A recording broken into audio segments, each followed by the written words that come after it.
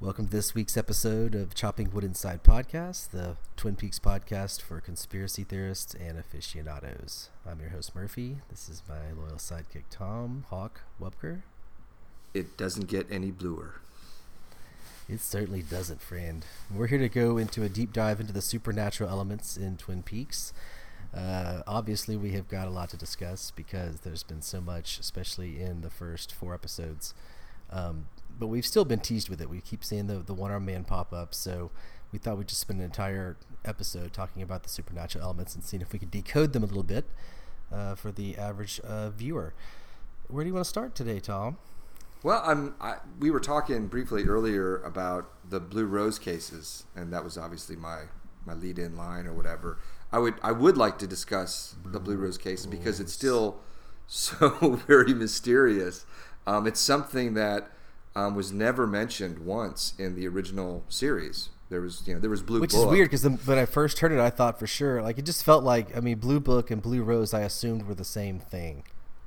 You don't think so? No. I think Blue Book was a plot element of the first series that was probably came from like Frost.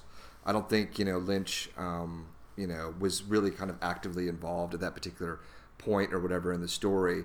So I think that's kind of a Frost product or whatever, because towards the end of the second season, it seemed like the Blue Book element just kind of like receded into the background, and it became more about Earl's search for the Black Lodge or whatever. And I think that one of maybe the reasons why that happened was because I think Lynch actually became more actively involved in the last several episodes. If you remember, he actually showed up, I think maybe 4 or 5 episodes before the ending, and like in character as Gordon Cole. Remember, he had that scene with Shelley in the Double R, where he like made out with her and whatnot, which was a great scene. Did he actually make out with her? Well, he kissed her. He kissed her. Okay. Do you remember that? Like I had forgotten. Well, I think maybe a kiss. I recall. Yeah. Yeah, there was. Yeah. So anyway, the second season, I've only seen the first half of the second season repeatedly. The last half of not so much. Well, yeah, no, I'm the same way. It's just there's just not. I've watched it. I've watched it numerous times, but certainly not as many times as maybe the first half of the series. But anyway, the Blue Book, that obviously I think came from Wyndham Earle, and obviously Major Briggs knew about that, and then it was developed further in the Secret History, and we may get something in this new iteration or whatever, but Blue Rose itself was never mentioned in the original series until it was mentioned firstly in Fire Walk with Me. So that was our first real mention of Blue Rose, and the first time that we are given any insight into it or it's mentioned is in the very beginning when Cole meets with Chet Desmond and Sam Stanley, and he presents Chet with Lil, the dancer, who does her little surreal, walking in place and blinking and doing all these facial gestures or whatever, and then Chet explains it to Sam, and then Sam notices the Blue Rose, but then Chet says mysteriously, "Well, I can't talk about that." And I think the only other mention in Fire Walk with Me is really at the end of their little investigation in Deer Meadow. That Sam says that tells Chet basically, "You're going back to the trailer park for the Blue Rose," and it's over a dissolve, I think, with you see the Blue Rose, and then he goes to the trailer park, sees the ring under the Chalfont trailer, and then disappears, and then that's it. So that's it for Blue Rose. Blue Rose really, in a way, inspired the X-Files, don't you think? The Blue Rose angle, aspects of the Blue Book, Blue Rose type of supernatural, potentially alien, military, governmental, FBI, Air Force type investigations. That kind of is what the X-Files was all about, right? Yeah, no, I agree. They steal the idea. No, I think that a combination. Like, I was never into the X-Files. I saw a couple of episodes or whatever, but I was a very big fan of this show called The Night Stalker with the great Darren McGavin, where he played this reporter it's on Netflix. Is it on Netflix? Yep. Oh, okay. I believe it is. It used to be. You should check it out. Actually, I've tried to watch it, man. I can't get through it. It's just that I can't. Well, the series isn't really that good, but there were 2 movies. I think the first one was called The Night Stalker, and I think the second one was The Night Strangler, and those are the best. The series were very up and down. I'm in his office a lot. Yeah, just kind of shuffling around. I was like, well, no, I just like Darren McGavin. The Christmas Story. Yeah, he's the guy. Darren McGavin. But yeah, he's like a reporter basically, and he uncovers or winds up investigating all these kind of paranormal or supernatural cases or whatever. And I think the X-Files was greatly influenced by that show. Also, a little bit of Twin Peaks, more of the kind of the Blue Book, alien angle of that show. I think Chris Carter, the creator of that show, has even kind of admitted that or whatever. But I want to just say that there was one other mention of Blue Rose in Fire Walk with Me is right before we transition to Twin Peaks for the first time in Fire Walk with Me. There's that scene where Cooper goes to the Fat Trot Trailer Park and meets with Harry Dean Stanton, and then he has a little scene where he's talking to Diane, and I think he mentions that this is one of Cole's Blue Rose cases. So that was the last mention of Blue Rose. And then, we went into... Did you say Harry Dean was talking to Diane? No. Harry Dean, Cooper went to... I might have said that, but I meant that Cooper went to the Fat Trot Trailer Park to investigate Chet Desmond. So Cooper talked to Chet Desmond. Didn't Chet came back and talked to Harry Dean Stanton after that, right? Or no, Cooper came after Harry Dean. I haven't seen that. I can't remember how... Well, no, the investigation was Chet Desmond and Sam Stanley trying to figure out the Teresa Banks. So they went to the Fat Trot, but then Chet went back by himself, and that's when he found the ring under the Chalfont trailer, and then he disappeared. And then you cut to the Philadelphia scene where Jeffries shows up, and we get that moment where we see the convenience store, and then he disappears. And then the implication is that now that Cooper is going to investigate Desmond's disappearance, so he shows up at the Fat Trout, talks to Harry Dean. Remember, he sees the car. It says "Let's Rock" on the windshield or whatever. I wonder if the convenience store is in Buenos Aires. I think no. Okay, so it's interesting that in the missing pieces, what if they all started speaking Spanish? We would know. I don't say much. That would be right an indication. Big indicator. Obviously, right. No, in the missing pieces, I believe Jeffries. There's more of David Bowie as Jeffries, and the way that Lynch edited the missing pieces, he has like standalone scenes of the convenience store. And then he has another standalone scene where Jeffrey shows up in Philadelphia. In the movie, they were cut together, basically. So when Jeffries is sitting at the desk talking to Cole and Albert and Cooper are there, he mentions that he went to Judy's in Seattle. And that was the implication that that's where the convenience store was, somewhere in Seattle. So it wasn't in Buenos Aires. But Judy was in Buenos Aires in that scene. Jeffries goes to the hotel, and he's got a message from a Miss Judy or whatever. So Judy, there's something obviously going on with Judy in Buenos Aires as well. Do you think we'll ever see the convenience store in the new series? It's a very good question. I hope so. I don't know.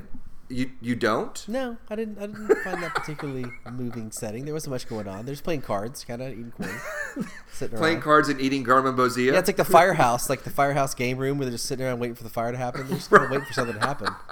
I'd rather see them out doing stuff, burning things down. No, I kind of like that. Well, there's always these waiting rooms. There's the firehouse. It's like there's the convenience store waiting room. We got the waiting room in the red room. Like, where's the real action?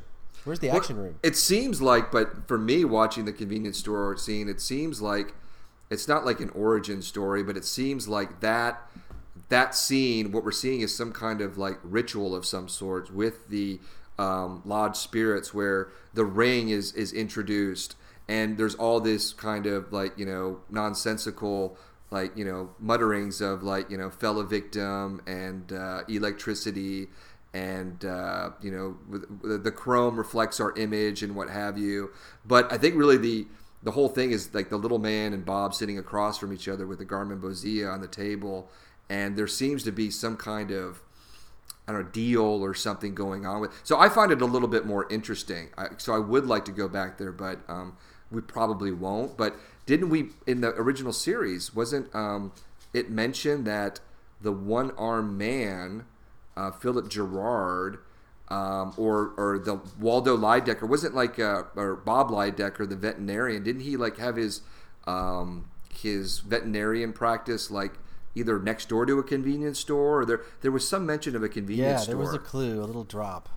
Right, but it never went anywhere in the series. Yeah, I don't either. But so I hope that we do, but I don't know if we will. It's sad because a couple of those people have passed on. That Mrs. Tremond, who was in that scene, the actress Frances Bay, she passed away. She's a legend. She's been in so many movies and television shows. She was the Marble Rye lady, right, in Seinfeld? In Seinfeld, but even like back in the 70s and 80s, and she was on all kinds of. Was she ever in Columbo or Murder, She Wrote? I know you watched those shows. No, I don't. I can't. I bet she's been in a Murder, She Wrote. I can't recall her being in a Columbo, but they did Columbo off Netflix about 6 months ago, and so I'm kind of getting a little fuzzy on the old Columbo cast members. Yeah, and then also the electrician. I think that's how he's listed in the credits. That's played by Calvin Lockhart. He was Reggie in Wild at Heart. With David Patrick Kelly. They were kind of the hitman tandem or whatever. He was, and he passed away unfortunately as well. So, obviously they're not going to be returning or whatever. But we always thought or discussed before the show came on. We thought, especially since Frank Silva died as well. We thought if they were going to develop the more supernatural aspect, the Black Lodge and the spirits and what have you, that Lynch probably and Frost would create some new spirits and what have you. And we really haven't gotten that yet, right? I mean, we've only really box monster, so that's something. Well, that's right. That's huge, obviously. See, to me, that's way more frightening than the convenience store. No, I agree. Yeah, I agree. I mean, the convenience store scene is. I mean, it's almost like pure surrealism. I mean, it's so bizarre, and it's really hard to find any kind of like meaning in there. It eats heads. That's the meaning. It's not good. It's a horrible monster. The other guys just play cards and slap their knees and do things in reverse and. The one thing with the glass box is, I think we talked about this like a while ago, like maybe after we watched the show or whatever, but I don't think we've discussed it on the podcast or whatever. Is that I found it very interesting that there's the setup and the Sam, I think the guy, his name is or whatever, he changes out the chips and the cameras and he sits there, drinks coffee and watches or whatever. And the only time that we really, the box monster, comes into existence or whatever is when, he's getting it on with Madeline Zima or whatever. And I immediately thought of like Bob in I think the sense that sexual activity, something with sex or fear or whatever, the spirits or whatever are kind of attracted to that. It seemed like that was the implication, especially if the Madeline Zima character, there's this suspicion that she's not just the girl bringing coffee over, because she seems to really be, excuse me, interested in what's going on in that room. Maybe someone had hired her or whatever, and that someone knew that all right, or hired her to have sex with this guy, and whoever that was, whether it's the billionaire, that they knew at that point sex or something would bring about the box monster or whatever and unleash it, so to speak. So do you have any thoughts on that? I mean, it just seems why did it show up when they were having sex? Is it just a perfect scene, visually or whatever? No, I mean, I do think there is something to be said for them being attracted to, people sex, to potential sin and vulnerable moments, doing acts that could potentially corrupt someone.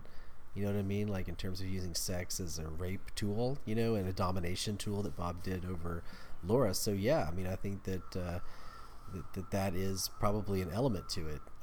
Obviously, it also ties into the horror slasher. When are you most vulnerable? When you're naked, right, in the dark, right. So right. It ties into that fear. So, and I thought that Madeline Zima's character, I don't know what her character's name is, but the woman that dies at the teeth of the box monster, I thought, yeah, maybe she was some kind of plant, or she had some, because they obviously were leading us to believe that. But now I think maybe that's just a red herring, because only for the fact that we don't have time to. I don't think they're going to go back to New York and I mean, I think we may see the billionaire, but I don't think they're going to go back to New York and investigate that and have that be a thing. You know? Yeah, I agree. But the one Lynch is not interested in tying those kind of pieces together in terms of like, well, was she or wasn't she? We're left wondering. Right. No, I agree with that. But the one thing about that scene, other than obviously the appearance of the box monster and it getting out and killing her name, I think was Tracy, Sam and Tracy or whatever, is that where's it now? Yeah. I mean, where did it go? I mean, is it just out there somewhere? Like, was there a scene that was off camera of the box monster flying through the black hole portal, just like careening through space, just like Cooper was to get there? Yeah, is that how you get in through that space chute into the box? Yeah, right. I mean, because we never got like a shot of obviously it was all interior, and we didn't know that there's a exterior on the building. There's an exterior of the glass box where obviously Cooper landed with a thud and went through, and then came through the little glass or the little like HAL 9000 like glass circle or whatever, which brought him into the box. So there's an exterior glass box in that building, right? It's not just in that Yeah, it's room. like Dr. Frankenstein's ceiling, like rooftop, like electrical lab trying to conjure the spirits. It was up there, probably a little landing pad for any potential Logian creature that may come creating through the space chute. Right. Boom. So it's that building, dude. That building is also very interesting. It's very noteworthy. I didn't know what the hell it was because we were trying to figure it out because they show it, and it has like hardly any windows, and it's in the middle of like Manhattan. And I was on Twitter, and Tom Hanks of all people like sent this photo and said, "What the hell is this building? It's terrifying. What is it?" And Mark Frost retweeted it and wrote, "Well, ... And so I started looking into it, and it's like an NSA secret building in the middle of Midtown Manhattan, and it's totally bizarre. So that was a nice touch that they used something from real life that is equally terrifying as what they're implying that's actually going in there, because we don't know what's going on in there in real life. So they're giving us a weird answer for that. Yeah, that's great. I didn't know that. You told me about that. I had no idea, but that's fantastic. Another thing with the glass box. Obviously, we were told that the billionaire, an anonymous billionaire, like owns the building and pretty much hired Sam to change out the chips and whatnot and sit there and watch or whatever. But that's all we have. It's not like there's nothing to like combat it or to trap it like a Ghostbusters, like a trap, like Big Twinkie or whatever. It's just like there are cameras there. So whoever the billionaire or whatever wants proof or wants to document something in the glass box, but obviously the monster got out of it. So okay, there's visual evidence of that. Obviously we saw that with Tammy and Cole and Albert or whatever, but what's the point beyond that? So the whole my thinking is that and we've discussed this, if the goal was to get Cooper, if Mr. C is behind all this with maybe Jeffries or whatever, to trap Cooper in that glass box with the monster, and the monster will devour Cooper, that's a way of eliminating Cooper. But like, okay, so why have the cameras? So the billionaire gets like confirmation, oh, I see it. Yeah, Cooper got devoured by the monster or whatever. It doesn't all like add up. There's something more. So I think there's just something more to it than just like the theory that Cooper was supposed to be devoured in that glass box. Do you think that the billionaire and Mr. C are in cahoots? Another good question. Some people even speculated that that's not a different timeline, and that Dougie is going to get so rich that he's going to end up being the billionaire. Dougie? In a different timeline. No, I don't know. I think that the billionaire... No, I don't. I don't think Cooper or Mr. C is in cahoots with like anyone other than maybe like a Jeffries or whatever. I can't see him like working for like anyone really else. He seems to be like the mastermind. Like people are under him. He has these people like Beulah and Otis and Daria. Well, and maybe Ray. not cahoots is not the right word. Then maybe instead of in cahoots, I mean like he's controlling him, or he is involved with the billionaire in some fashion. If anything, I would think it's because of all the people on Earth right now, who would want to build that box? Maybe Bill Cooper would be in the top 5 list because he knows something about that Jack Parsons, the ghost of Richard Nixon, maybe Donald Trump at this point. Like, there's probably not that many people that want to build that box. And so one would think that perhaps Evil Coop has a hand in seeing what comes out of it. I would think more than Mr. C, it would be related to Jeffries somehow. Because we already have this kind of like little mysterious black box that seems to be related to kind of Jeffries. We have not seen Jeffries, David Bowie or whatever. He's been mentioned. And now we have this anonymous billionaire we've never seen, obviously. And we have this, loft and this glass box and all these cameras or whatever. So could the billionaire be Phillip Jeffries? Yeah, it could be. Yeah, very well could be. Yeah. But I doubt it. I think it's I missed you in New York. He was in New York. Yes, I know. I totally agree. I do. The billionaire. I don't know if we're going to get this scene of like whoever the billionaire, like the billionaire walks into a room and it's like, I'm the billionaire. I mean, I think it's going to be kind of vague. It's like, I'm the one. I'm the muscle. I'm the bicep. I'm the bank or whatever. I don't know if we're going to get that. I think we will.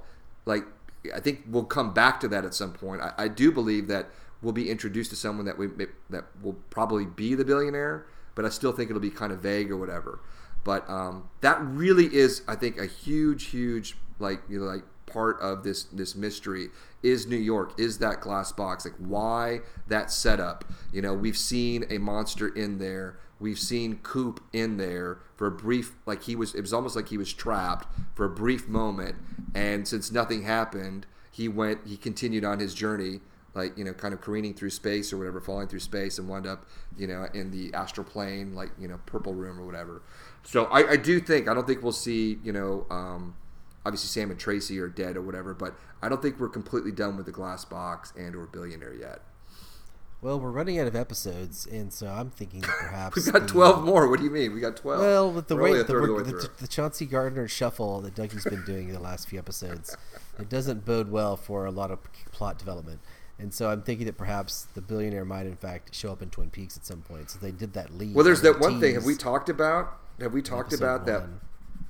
I'm sorry for cutting you off, but have we talked about the Ben Horn, Jerry Horn scene? At the Great Northern. Well, that's what I was. You're the perfect lead in talk about that because that's exactly what I'm saying. Is they teased it in episode 1 that maybe New York may have a connection with Twin Peaks.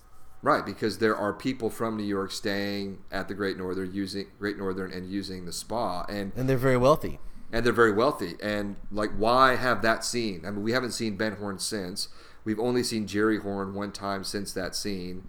In the woods, watching, Dr. Amp and his gold shovels and smoking a joint.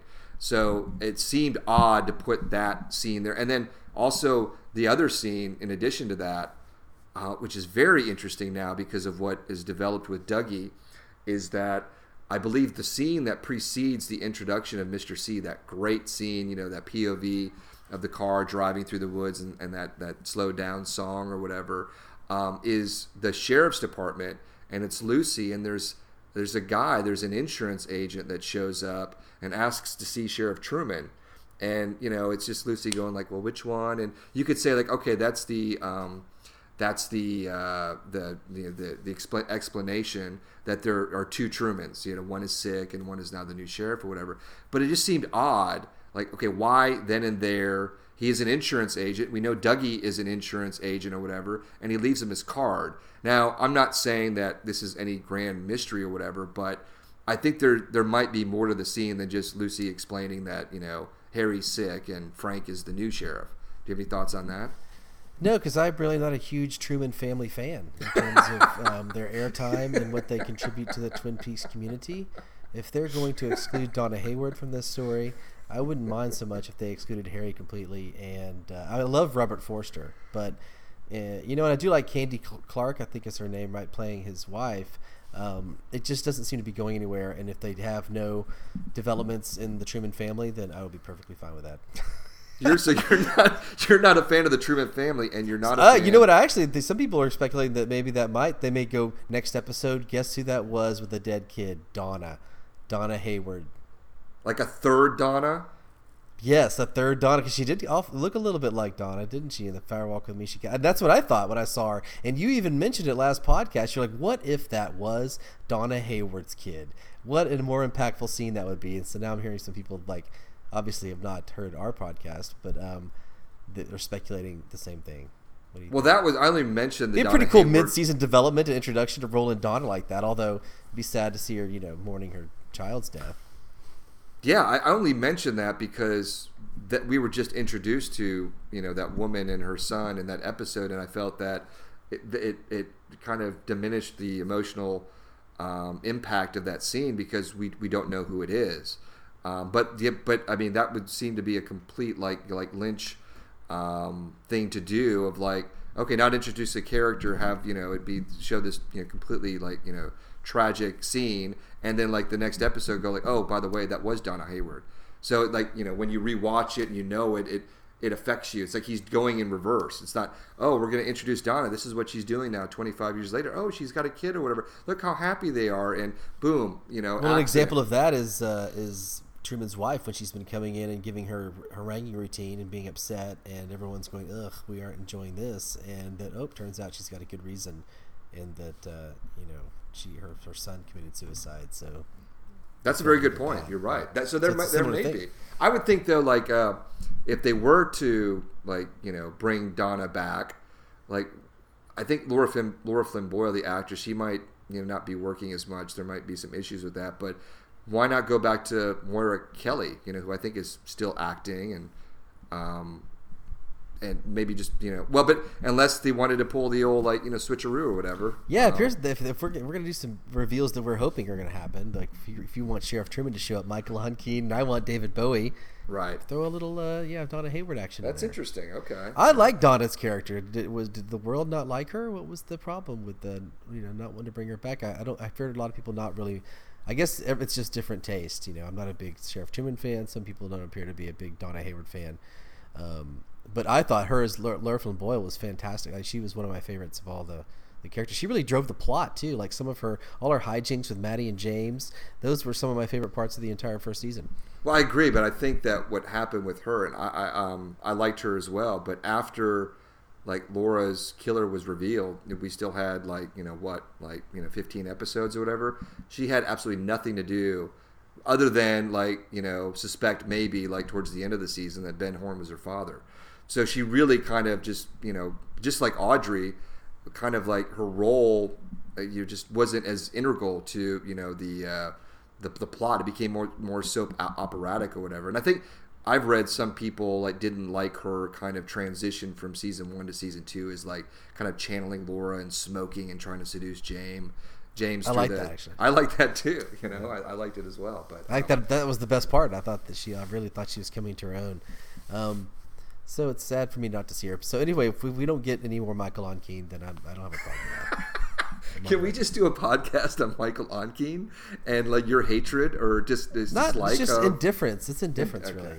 Yeah, right. Just really indifference. I think I saw him in a Paul Mazursky film in the 70s. It was like a Jules and Jim kind of threesome thing going on, and I was like, let me see if he's going to be any good. He just doesn't. It's not an actor that strikes me as particularly compelling, and it's no offense to him.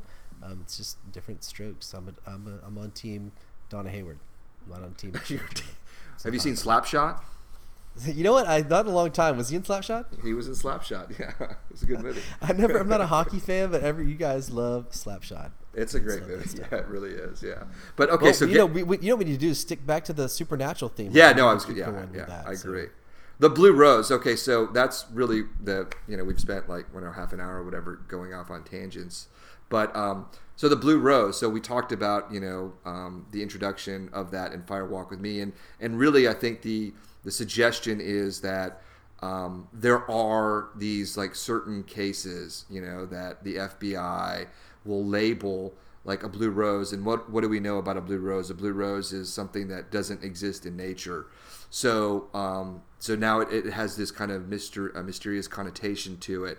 And obviously the Teresa Banks mystery, almost immediately, which I found very interesting, is the very first shot in that movie, A Fire Walk with Me, is Cole calling Chet Desmond and saying, "Hey, we got a girl that's been murdered, 17 years old," and he comes and they meet, and basically he's telling him in so many words with Lil, basically, okay, this is a Blue Rose case. Like, like just thinking on that, how does Cole know this is a Blue Rose case or whatever? And what is exactly does it mean? What exactly does it mean? We get the ring, we get all these kind of like mysterious elements or whatever, but it never really kind of goes anywhere. Well, now in the new series, we have like in episode 3, right? We have the disembodied floating head of Garland Briggs say Blue Rose, and was that the first mention of Blue Rose in this new series? Yes, and then we get Lynch saying it in episode 4 and Albert. Right. Episode 4. But it doesn't it seem that's like it, right? Hasn't been mentioned again, has it? I think no, you're right. I think there was a Blue Rose though in that purple room when he came back after the woman. That's right. That's right. Like in a vase, like on a table, like in the background, right? In the second room when he comes down from the ladder. Yeah. If you look to the right, there's a Blue Rose. There's a Blue Rose there next to the woman on the sofa that looks like Audrey from the back, but then you turn around and that's really the actress that plays Renette Pulaski as the American Girl. So yep, that's right. Yes. Third Blue Rose sighting. Is there another third Blue Rose? So first 6 episodes.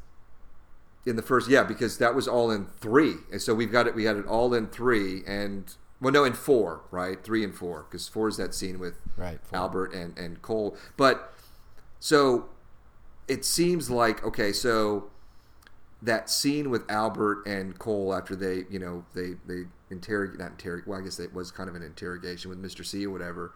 Like at the very end of that scene, it's like, well, Albert, do you understand the situation? And it's like Blue Rose or whatever.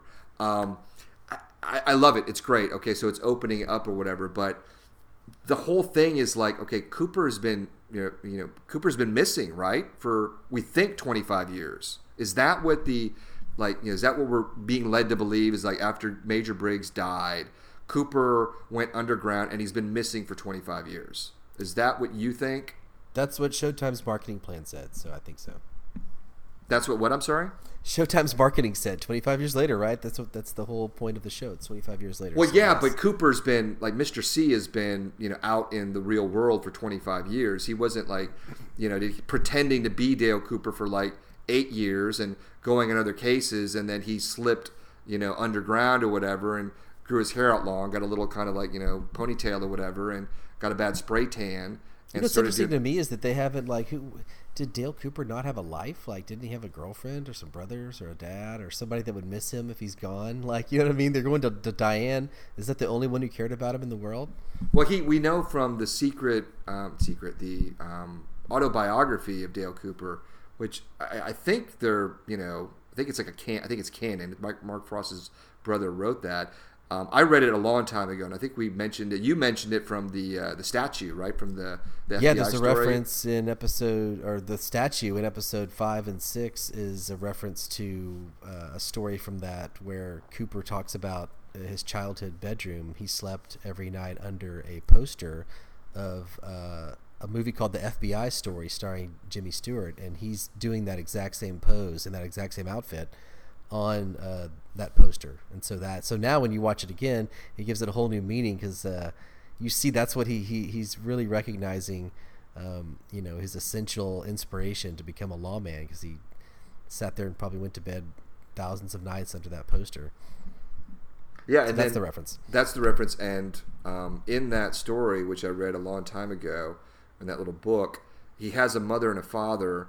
And I think I can't remember if he had any siblings or not, but I believe his mother died like when he was, like an adolescent or whatever. But what's really interesting about that is that she's the one who gave him, I believe, this is all on memory here, is that I believe she's the one who gave him the ring that he wore on his pinky. That was his mother's ring. Like in the show. Yeah, we don't see that the giant at all. He just kind of disappeared. It disappeared like on a trip into the lodge and never came back. Well, did he ever put it back on when he got it back from the giant? Yeah, from the giant. Or we never saw him put it back on after. I don't he got think it back so. in the warehouse. Which is very interesting. But another interesting aspect of that book is that it's really like they really kind of just like state flatly, basically, without saying it, that Bob was like frequenting like Dale Cooper and or his mom when he was young. They describe like a man with like long hair and yes, I forgot about that. That's Holy the shit. the implication that Bob. Do you think that's really canon? They're gonna stick with that story. Well, I don't know if they're going to stick with that story, but that was that's going to stay a part. It was that was part of it. So it's like, was Bob was like kind of Cooper was on Bob's radar or his mom. And like I said, it's been such a long time since I've read it or whatever, but it would be interesting, obviously, because Bob wound up possessing Cooper. So yeah, that's I need to reread that, but it is a very, very curious development that Bob was in Cooper's life at a young age. But obviously, in the series, if that's the case, seeing Bob numerous times, he never goes like, oh, I remember when I was like 12 or whatever, and I saw this man in a dream or, outside my window or whatever. He never did. So, well, it does sound like a little bit of a piece of fan fiction. You know what I mean? Like, I'm not sure if Lynch were to sign off on that if you were to ask him today. Right. But the whole thing with the Blue Rose, getting back to the Blue Rose, is that there are these supposed cases or whatever that has this maybe supernatural element to it that only special agents are assigned to or whatever. But I would think that if Cooper Cooper/Mr. C has been gone for like 25 years or whatever and still has still using someone's FBI code, right? Because didn't he go in his laptop or whatever? He logged into the FBI to get some kind of information after he killed Daria. So you would think that the FBI would kind of monitor that. Now, if that was Cooper's old login, then that would be someone's using Cooper's login or whatever. I would think that Cooper himself, Mr. C, would be a Blue Rose case at some point in the intervening 25 years, as opposed to someone just found him 25 years later. He's in federal prison. You would think that, but it does appear like he's just popped up on their radar. He's been underground so well that he hasn't even been popping up anywhere on a Blue Rose case, right? Right. That's the implication. It is, but I just, I think maybe I just want a little bit more. What's he been doing for 25 years, man? That's what I want to know. Is has it all been part of this, this grand design, this master plan that we're going to kind of see? We're going to see in some fashion in this new series, because we've got Jeffries, we've got geographical coordinates, we've got Major Briggs. It all seems like it's leading to some kind of big end game or whatever. And we talked about this with when we were talking about Jack Parsons and possible a nuclear explosion and what have you, that there might be some thing to destroy the White Lodge or create a new Hellgate or something. I mean, I don't know if we're even going to go there, but it is very interesting. But I would love to know what has been going on for the last 25 years with Mr. C. And we may get some information in Mark Frost's upcoming novel, which is entitled The Final Dossier. Do you know about that? I've heard. I mean, I just know that it's coming out, and that's what they're calling it. So, do you have any other tidbits of what's actually it's going to be about? Well, I mean, The Final Dossier suggests that it's a sequel of some sorts to the secret history of Twin Peaks, and I think the little advanced blurb we got was that it's going to bridge the gap, from the end of the series to what we're seeing now, and maybe go into the future a little bit or whatever, But what Mr. C is doing, I would think, or has been doing, especially like I said, that we're getting information that Jeffries is still involved in this, and Briggs or whatever, that this would be the bluest of the blue, and Cole even said that. But what has been happening in these preceding years or whatever, the fact that the FBI doesn't know that Garland Briggs's prints have come up at 16 different moments in the last 25 years is very curious as well. So I don't know where this is all going or whatever, but I think that we're definitely on a Blue Rose case. But is Albert going to be the special agent, or is it Tammy Preston? Are they going to team up and they're going to be the new tandem that's going to try to solve this riddle? Why wouldn't Gordon Cole be doing it? Well, he's the deputy director. Is he like, is he going out in the field? I mean, obviously he's going to see Cooper or whatever, but or Mr. C. But I think like the suggestion is that this is Tammy's case, right? I mean, and Albert is, Albert's going and finding Diane, right? But Tammy is looking over like Cooper's files, right? That one scene that we got. Well, I think she's doing the grunt work, having to do all the research and stuff. She's the researcher, but she's under them, so she's maybe doing the legwork. But it may be her case, but obviously they're the ones running it, I would think. Right. I hope we don't see a lot of Christabel. That would not make me happy. I think we will. I think we're going to see a lot of Christabel. Yeah. She's going to be in the final episode, like sticking her hand into the lodge, like grabbing with her and like Hawk, and like trying to get Coop out. She's going to be still in her little outfit, looking sexy, like the sexiest FBI agent ever. I don't know. She'd run in those heels. That's the problem. No offense to Christabel. The Blue Rose, just tying up the Blue Rose or whatever, is that my thinking is that obviously we're going to be investigating it with maybe Tammy and Albert and Cole to some extent or whatever, but are we going to get any kind of reference to Chet Desmond, who was the first person assigned to this Blue Rose case, the great Chris Isaac? No one's mentioned him, but I would love that reference actually, because he disappeared. What happened? Coop kind of disappeared. I love the idea that maybe Chet Desmond would show up like looking all scruffy. I've been working with our friend Phillip Jeffries. You're like, whoa, you too? Well, don't you think that, okay, so when they were writing the script, if they wanted to go this route, right, they wanted to go the route, we want to explore Jeffries more. We obviously were introduced to him in Fire Walk with Me. And then, they're going through the casting process. They're calling, everyone, like, hey, you interested? They call David Bowie. And, hey, Bowie, hey, we got something for you. We'd like you to do this little role or whatever. And we know that David Bowie was sick and, he passed away during the middle of production. So I guess the suggestion is that he's not on the cast list, and I doubt that he's going to be in it. I'm hopeful, like you are, that it will be in it. But if he wasn't, right? If he wasn't, why not maybe go like, okay, we wanted to have this Jeffries angle or whatever. Why not laterally move over and change everything with Jeffries to Desmond? And because that is a great mystery. A lot of people really, really, really want to know what happened to Desmond. And it seems like it was whatever happened to Jeffries could be fraternal to Desmond. Like, finding the ring, disappearing, and maybe becoming nowhere. So that was my thinking. Is like, well, you're not going to get Bowie back. Let's just like change Jeffries to Desmond. And then we know Chris Isaac is still around or whatever, cast him, and then we'll go that route. And you can still make reference to Jeffries, but never show him. You can allude to him or whatever. So that's why I always thought Jeffries was more powerful, though. Like, Jeffries had kind of mastered. He was like a Time Lord, like Doctor Who flying around, being able to teleport from Buenos Aires to Philadelphia. Chet was just a regular agent that just got sucked up into the lodge, and I'm sure he has an interesting story to tell.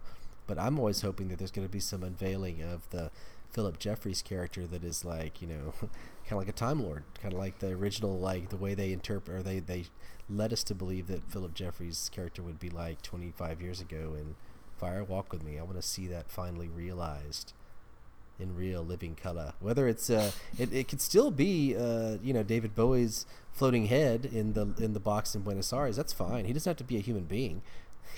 He can be a floating head. He'd be a specter. I just want something. I want some nice Phillip Jeffries action coming at us.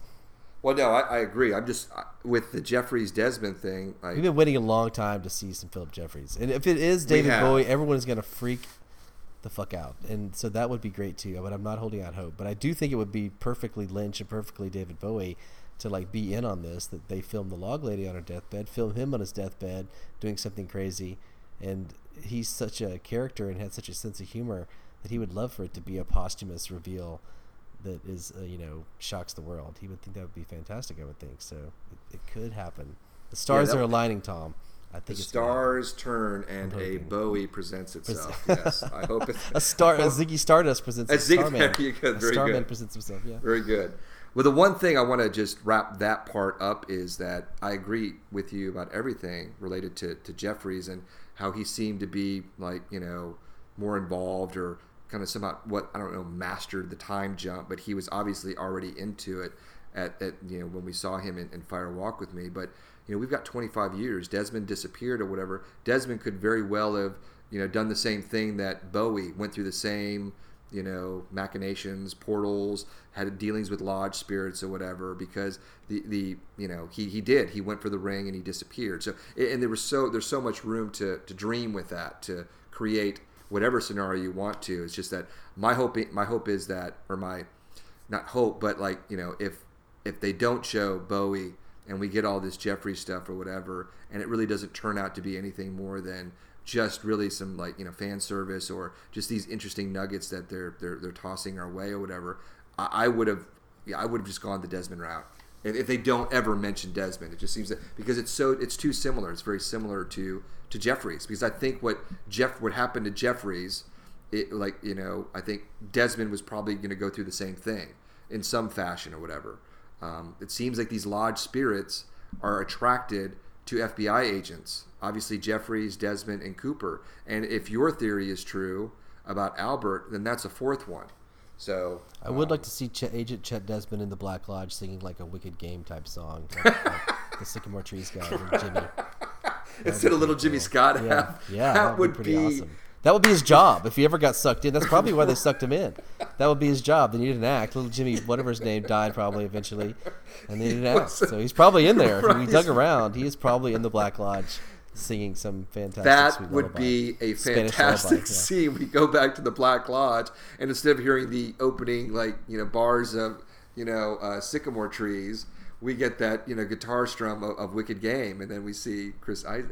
That would be, and then would Laura be the Helena Christensen kind of model? Not unless Lynch directed that video. Did he direct that video? No, he didn't direct that one. Okay, I think Herb Ritz directed that one.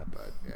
But that's cool. Well, one thing I want to mention as well, or an additional thing, is that with the lodge spirits, right? So in relation to the Blue Rose, do you think that the Blue Rose is like a symbol for a case that involves some kind of supernatural elements or whatever? But do you think that the FBI, Cole, who have you, believe that there are entities like Bob or Mike or the little man, the jumping man, the electrician, lumberjack, are out there? There's something going on, and at some points it relates to like a real crime scene, and that's what they're investigating. Do you believe that? Well, I think the scene is going to be Buckhorn is going to be the crime scene, right? They're going to eventually get to that. Isn't that the? Well, they are, but my question is. So yeah, no, I think they are going to. I don't really think that the Blue Rose is that big of a mystery. It's just like the X-Files it's like the X-Files for Twin Peaks. And so yeah, they're going to go follow whatever lead they discover, and they're going to be on the case of this. And I would imagine they're going to end up in Buckhorn and end up investigating the hell out of Mr. C. He's the person of interest. Of course. A big person of interest in the Blue Rose cases. But do you think, it's known. Whether it'll lead to Twin Peaks and lead it to the ultimate, where Gordon Cole ends up in the lodge, or Albert breaks bad and goes all Phillip Jeffries on us, I don't know about that. But I hope Christabel's not the final one standing. That's all I'm saying. The last shot we get in the entire series is Christabel. It's her holding hands with Cooper, and that's it. It's just fade out with the angel. Well, we know from Cooper's investigation, and I think there is mention in the Secret History that Tammy Preston is like overseeing or looking at Cooper's old case files regarding the Laura Palmer case. You would think that there would be a mention of Bob in there. So it goes back to my question: wasn't there? Didn't Tammy Preston in the book? See, I really like Tamara Preston's character in the book, and also I listened to the audiobook, and I like the voice actor that did her. I just don't think that Christabel is suitable for that role. So, but didn't Tammy Preston mention Bob at all in the Secret History? I don't think Tammy Preston did. I think that she didn't discover Bob in her notes, like that never came up at all. I don't recall. I don't recall. But my thinking is it's in there. And like they either know, Cole knows that there was a supernatural entity that possessed Leland Palmer, and that that's who is responsible for killing Laura Palmer. So, because that's my question that I want to maybe talk about a little bit, is that you actually poo-pooed, but it's okay. Is that do they know? Does the FBI know, at least the ones that are involved in the Blue Rose cases, the X-Files, as you say, do they know that there are actual like spirits, like, you know, in the Black Lodge or from the Black Lodge that maybe they don't know it's called that are influencing, or, you know, influence crime scenes, like, you know, influencing like people, like, you know, well, you would think with like the Major Briggs' fingerprint showing up 16 times, weird things like that would give them a tip. But if you harken back to like season 2 episode, whenever they were standing in the woods right after murder, after Maddie was killed or after Leland died, I can't remember what it was, but they were doing the old denouement, right? I think it was Major Briggs and Hawk and Miguel Ferrer, and they were just like, they kind of blew it off like, well, I guess it's just the evil that men do. And they just kind of all went their separate ways. They weren't going to investigate this further. You know, it seemed like that the FBI had other things to do than really spend a lot of time on the X-Files and whether they get clues of Black Lodge entities affecting things in the world. I would say this Mr. C development is probably the biggest clue they've ever had. You know, or then, well, but you know, think of it this way too. Go back to the secret history of Twin Peaks, and like, the government was well aware of it going on then. Like, they were Area 51. Like, they had all kinds. They didn't. I don't know about the lodge factor, but they knew of the paranormal. That Blue Rose was, you know, an active, I would imagine, part of the department in Mark Frost's conception of it. But whether it translates to the show, I don't know. My take on the Blue Book. Well, Blue Book is obviously a real world, like, you know, investigation that the was the CIA?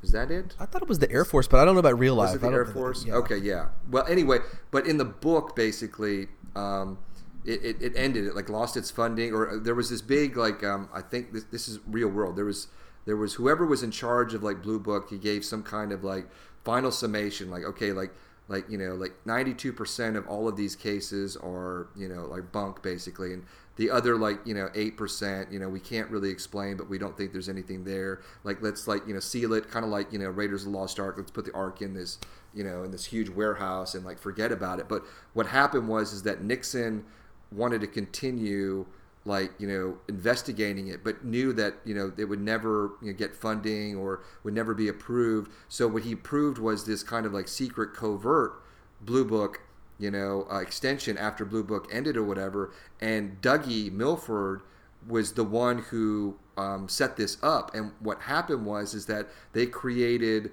the offshoot of this was the station that was located in Twin Peaks that Major Briggs eventually was in charge of. I would love to get a look at that place. We've never seen it before. Yeah, I think that we, you know, now, does that place exist anymore? But they really made a big part of it in the secret history, because what happened is that they decided on that area. Obviously, I think there was a very good reason why they did that or whatever. But there was something like within the town, like with Dwayne Milford, Dougie's brother, who wanted to stick it to Dougie and caused, like, you know, some like furor or whatever, and wanted to know what the hell was going on, because like tax dollars or whatever, blah blah blah. And what happened is that the FBI came to like investigate what they were doing or whatever, and the FBI did, and they said like, well, it's some kind of legit thing or whatever, blah blah blah. But the two agents who came there to investigate that was Cole and Jeffries. Those are the two agents that came to like oversee, like, you know, okay, this is the station or whatever, it's on the up and up or whatever, nothing to see here, move on or whatever, blah blah blah. So it's Jeffries very probably covered it all up. He probably was in on it. Right. He was a Black Lodge mole covering up. So Jeffries, well, and Cole and Jeffries. So you think Jeffries or Cole could break bad? We talked about Cole maybe going into the Black Lodge. That would be. I would never think that he would be a bad character, right? I don't think he's going to break bad. No. I don't think Lynch could do that. I think right? Albert has the possibility. I think Albert could break bad. Well, you have that theory, right? That Albert was the one on the. It sounds an awful lot like it. You guys could, out in the audience, could listen for yourself. But halfway through that conversation in episode 2, when he's on the phone with Phillip Jeffries after he kills Daria, there is a vocal change, and the last 2 lines sound like they come from Albert. But that's just me. You know, I'm not a sound auditory expert. What do I know? I've got tinnitus. I think it's Mike. That's who I think it is. I think it's Mike. Mike influencing. That's actually a better. I love the Mike theory. I hope the Mike theory proves true. Will he show up with one arm? No, Mike doesn't. Mike, no. Mike is just the I thought he spirit. chopped his arm off. No, Phillip Gerard chopped his arm off. Which is it? Yeah, Mike is just a spirit. Like Bob can't lose his arm because he's a spirit. I mean, he's not like a real flesh and blood human being. But I thought the story, like in the beginning, where they were talking about it, and I cut off my arm to get. I thought that was coming from Mike. It wasn't coming from Phillip Gerard himself, the host. It was coming from Mike. I thought. Right, but he's speaking through his host.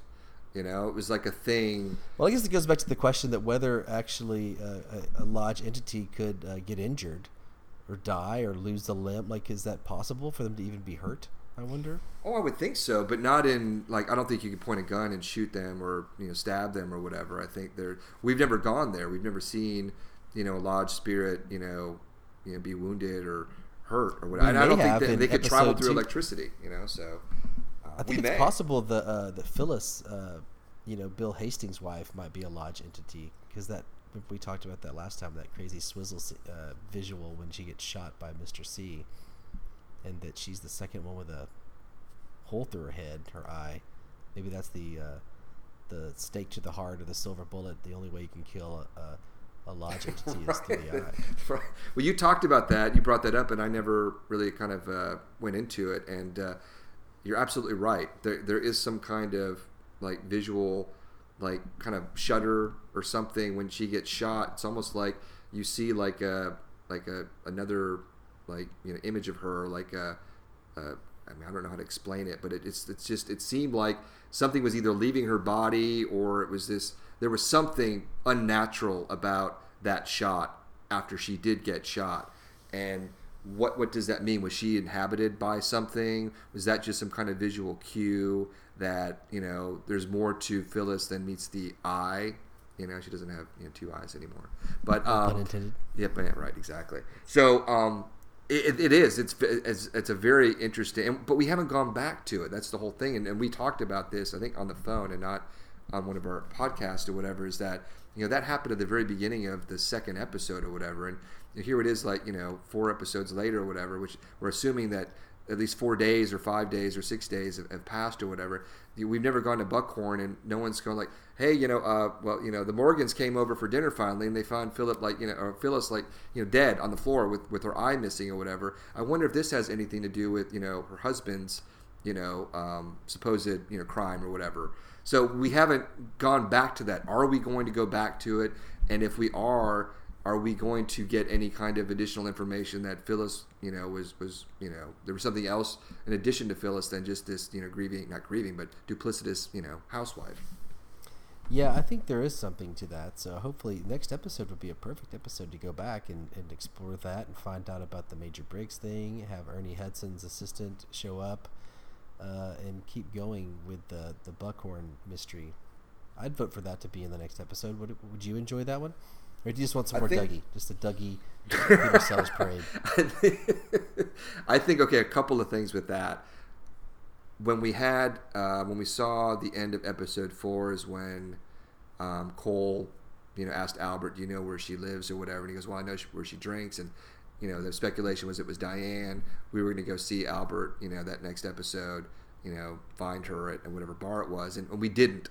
It took another episode, and then we only got a brief introduction to Diane, and we probably won't see her for another 2 episodes. My thinking is that Pentagon scene, that woman, I think her name is Cindy. She's going to go to Buckhorn. We didn't see her go to Buckhorn that next episode, but we will see her in this episode. It's like there's just so many layers going on that. We're not going to, when someone is going to do something or what have you, we're not going to get an immediate answer, because what's most important to Lynch and Frost is the evolution, development of Dougie. And we're going to get more Dougie, I think. We're going to get a lot more Dougie. At a snail's pace. Even though he drinks so much coffee, that's as fast as he can go, ladies and gentlemen. Damn good cup of joe, Dougie. Yeah, that's... well, do you have any final thoughts for this episode? Or close to the end? Yeah, one final thought, and it's a question, because it was what we were, talking about, our theme of the show, basically, the Blue Rose cases or whatever. Do you think we're going to get any more references to the Blue Rose? And if so, do you think we'll go into it more, or do you think it's just like, okay, X-File, this is a Blue Rose case, it's related to Mr. C, and that's all we're going to get with it? I just feel like Blue Rose just is a indicator to get, or it's a plot device to get them on the trail of Mr. C in the Black Lodge. I think that's it. Okay, so we're not. We might get another like visual cue of a Blue Rose. Yeah, like I wouldn't think that they're going to go into like say other Blue Rose cases maybe and tie it in, or say that maybe some of these other things that we've been seeing are also Blue Rose. You know what I mean? I don't think they have time for that. I think that they're focusing in on, I think that was actually almost like just a callback to fan service to let us go, oh, Blue Rose, okay, thanks guys, that felt really good, but it really was, the means was to get Albert and Cole on Cooper's case, and I don't know. I mean, what else do you think that they could do with that? I think unless you're thinking that they're going to explore like Major Briggs's backstory and what Major Briggs has been up to, and that it could lead to like we talked last episode, of that perhaps the coordinates are leading to the interest of the White Lodge. Something big like that. The Blue Rose premise could lead us to something like that, but again, it's just window dressing. It's just verbiage to me. It doesn't mean anything. But maybe Lynch has got something in store. It's going to blow my mind. You obviously think it's bigger, so I certainly am holding out the possibility that we're going to get something weird. But tell me what you think. Well, I think that we are going to get a little bit more into the Blue Rose, maybe a little bit more of an explanation of some sort. Certainly never a definitive answer. I think we're definitely going to get some more information about Major Briggs, the fact that those prints have showed up 16 different times or whatever. That opens up a whole big can of worms of like, well, was it Major Briggs like actually did not die in that fire and like was kind of like underground, and every once in a while like something happened, a crime scene. I don't even know if those 16 instances were crime scenes or whatever. Like, and also like, is Major Briggs a doppelganger? Is Mr. Briggs Major Briggs a doppelganger? Is Major Briggs kind of like traveling through time, so to speak, like Jeffries? Because we saw that in the original series where he was in the woods. He asked Cooper, or have you ever heard of the White Lodge? And he disappeared for 2 days. And Betty, his wife, said at a point in the series when he was still missing, when she was talking to Truman and Cooper, that he goes missing from time to time, and the fact that he was in the woods when he went missing this last time was like very like important. It meant something or whatever. So I think we're going to get a little bit more of that, and I think it's going to be tied into Jeffries, Mr. C, and that whole thing is related to the Blue Rose, obviously because his floating head said Blue Rose. That's why I think that we're going to get more into it at some point. And I hope we do, because I find it very interesting. I also know that we're not going to get any real like kind of definitive answers with that. I think it'll just open up more, more little tributaries of a mystery. One other final thought. Sorry, if you don't mind. No, please do. Is that, and I think you brought this to my attention, is that Lynch's original intent, this came out recently, that if Fire Walk With Me had been a success or whatever, he wanted to do another movie that really kind of focused in on Jeffries and what he was going, and David Bowie was going to be Jeffries, obviously, and we were going to go on that plot line, that little tangent. Do you remember reading about that recently? No, I remember hearing about it, but I don't know anything more than that. Oh, okay. The plot details leaked or something? Well, no, I remember...